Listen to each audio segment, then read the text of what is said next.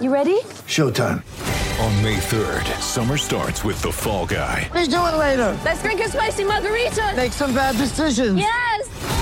Audiences are falling in love with the most entertaining film of the year. Fall Guy. Fall Guy? Fall guy. That's what the poster said. See Ryan Gosling and Emily Blunt in the movie critics say exists to make you happy. Trying to make it out? Nope. Because I don't either. It's not what I'm into right now. What are you into? Talking. Yeah. The Fall Guy. Only in theaters May 3rd. Rated PG-13. On the line, Jaleesa Apps on this Thursday morning, counting down until the start of footy season. Good morning, J8. Good morning. How are you?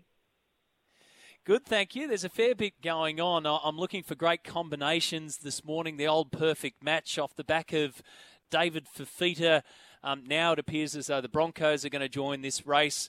And it appears as though your Canberra Raiders, if they're going to have David Fifita on the radar, might have to have his partner Shaylee as well.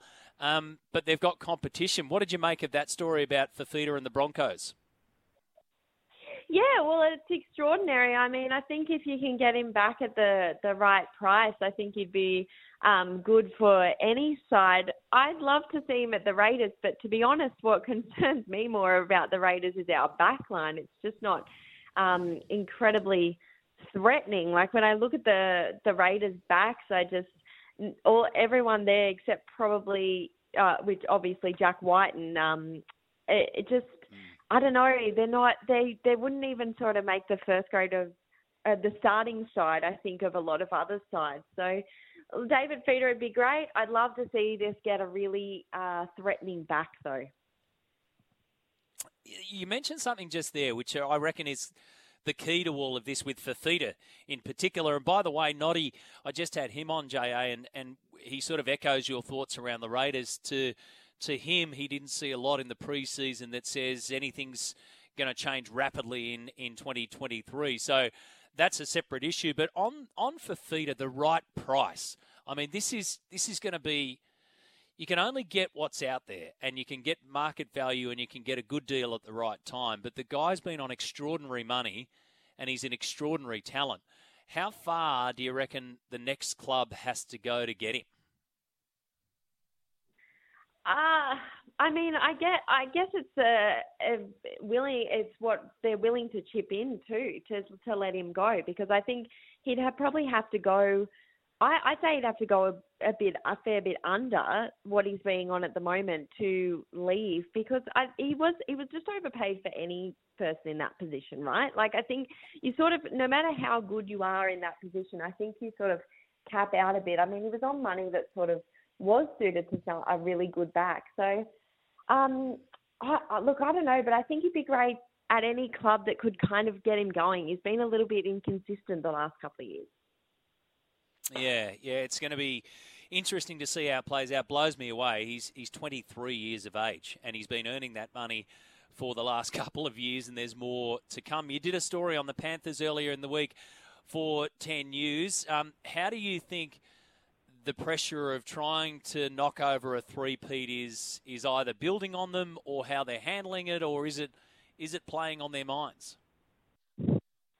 No, I don't think it bothers them at all. And I think probably because they've had a lot more pressure previously. I mean, the pressure to win after you've lost a grand final arguably is the greatest pressure that you can feel after there was all that expectation on them, and then they had the side to do it again. I think that was probably the greatest pressure that they had. And then to back it up, so they already know the pressure of trying to back up a win.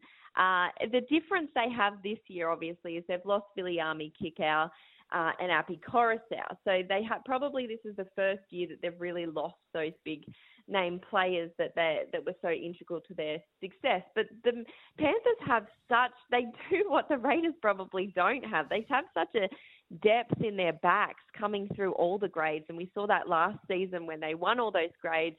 And even with like May out, Senior Taruva is going to fill that position, but then you've also got Tom Jenkins who's waiting in the wings. So they just have that depth to keep going, and I don't think it weighs on them at all, this pressure of even... I think they're almost a little bit annoyed at the Appy talk that, they've lost Appy, so it's all going to come undone. And I think they probably certainly talking to his teammates yesterday, they find it a bit disrespectful to Mitch Kenny. Yeah, and you wonder too in that instance whether the Panthers are kind of channeling the Melbourne Storm, in that level of success, and then questions are always going to be asked when players are going to move on. Does it affect their success? Well, the Storm have shown time and time again that they can continue. We always look, Jaleesa, for the movers and shakers and those that are going to lift themselves out of the bottom and into the top 8. What about, do you think, is going to be, across the board, the most interesting team/club in 2023? Where are the most storylines going to come out of this year? I think the really interesting one is Manly. I went up to their season launch last week, and I found it to be a really different place to go to than the previous year. Like, it felt really tense, and everyone was obviously a bit on edge after everything happened with the Pride round. And I felt like it's a really united group at the moment.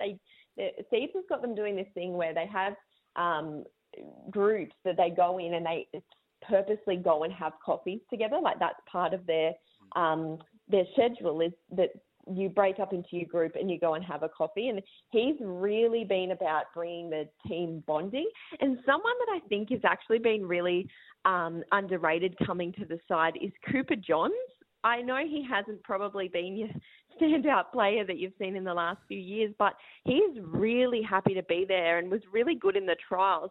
And having Schuster out could have been a huge blow, but I think having Cooper Johns in there, and he has said that he wasn't enjoying his footy, he was just not happy, and he feels really happy at the moment. That I think he's actually going to be somebody who's going to be a really big utility value to them. So I'm interested to see if they can keep Tommy Turbo fit. I think they're going to be right up there.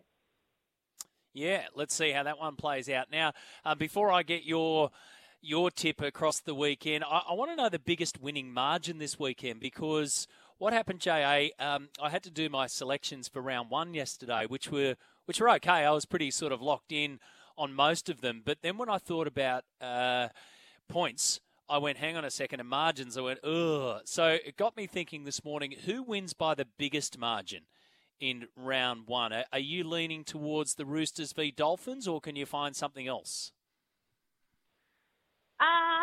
No, I am actually leaning, and I'm really sad about this, the Cowboys and the Raiders. It kills me to say that. I've actually got my Raiders in the bottom 4 this season. It kills me, and it hurts my soul to say that. But I think the Cowboys are absolutely going to flog the Raiders.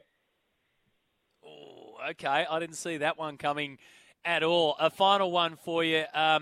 You're all across the cricket. I sat down and watched it yesterday. In fact, I saw the 4 or 5, I think it was, the Indians were before I had to run over to cricket training. It was extraordinary what was happening. Do you like it when a pitch, as a viewer and as a lover of cricket, do you like it when a pitch is so wacky that 14 wickets can fall in one day? It skids, it turns, it keeps low, it does everything? Or would you prefer a much more even start to a test match? No, I absolutely love this. I think the more challenging you can make, we've seen, I hate the wickets in Australia. I'm sorry, I just absolutely hate them. Aside from the day-night test, it's just become so boring that it's, there's still an element of enjoyment to watching test cricket even when it ends in a draw, but it just bores generally people who aren't watching it all the time. They don't follow cricket all the time. I hate a pitch that does nothing. So I would much rather a pitch that is so far the other way than is an absolute road, and puts up a bit of a challenge for the Aussies too. But you know what? A pitch like New Zealand, where that was, and also the way that game went for England and New Zealand, that is ideal. I get the feeling we might have a tight finish. I get the feeling it ain't going to go 5 days, this one, because goodness knows how any batter worth his salt is going to negotiate the next couple of days if the pitch is going to get worse. Good on you, J.A. Thank you. We'll be tuning in on Sunday crunch time. You'll be alongside James Magnuson and Steve Phillips. So there's a good combo. You enjoy round 1 tonight. Thanks, Maddie. Jaleesa Apps, Sunday crunch time. So midday on Sunday. The Missile, Steve Philp and J.A. as well.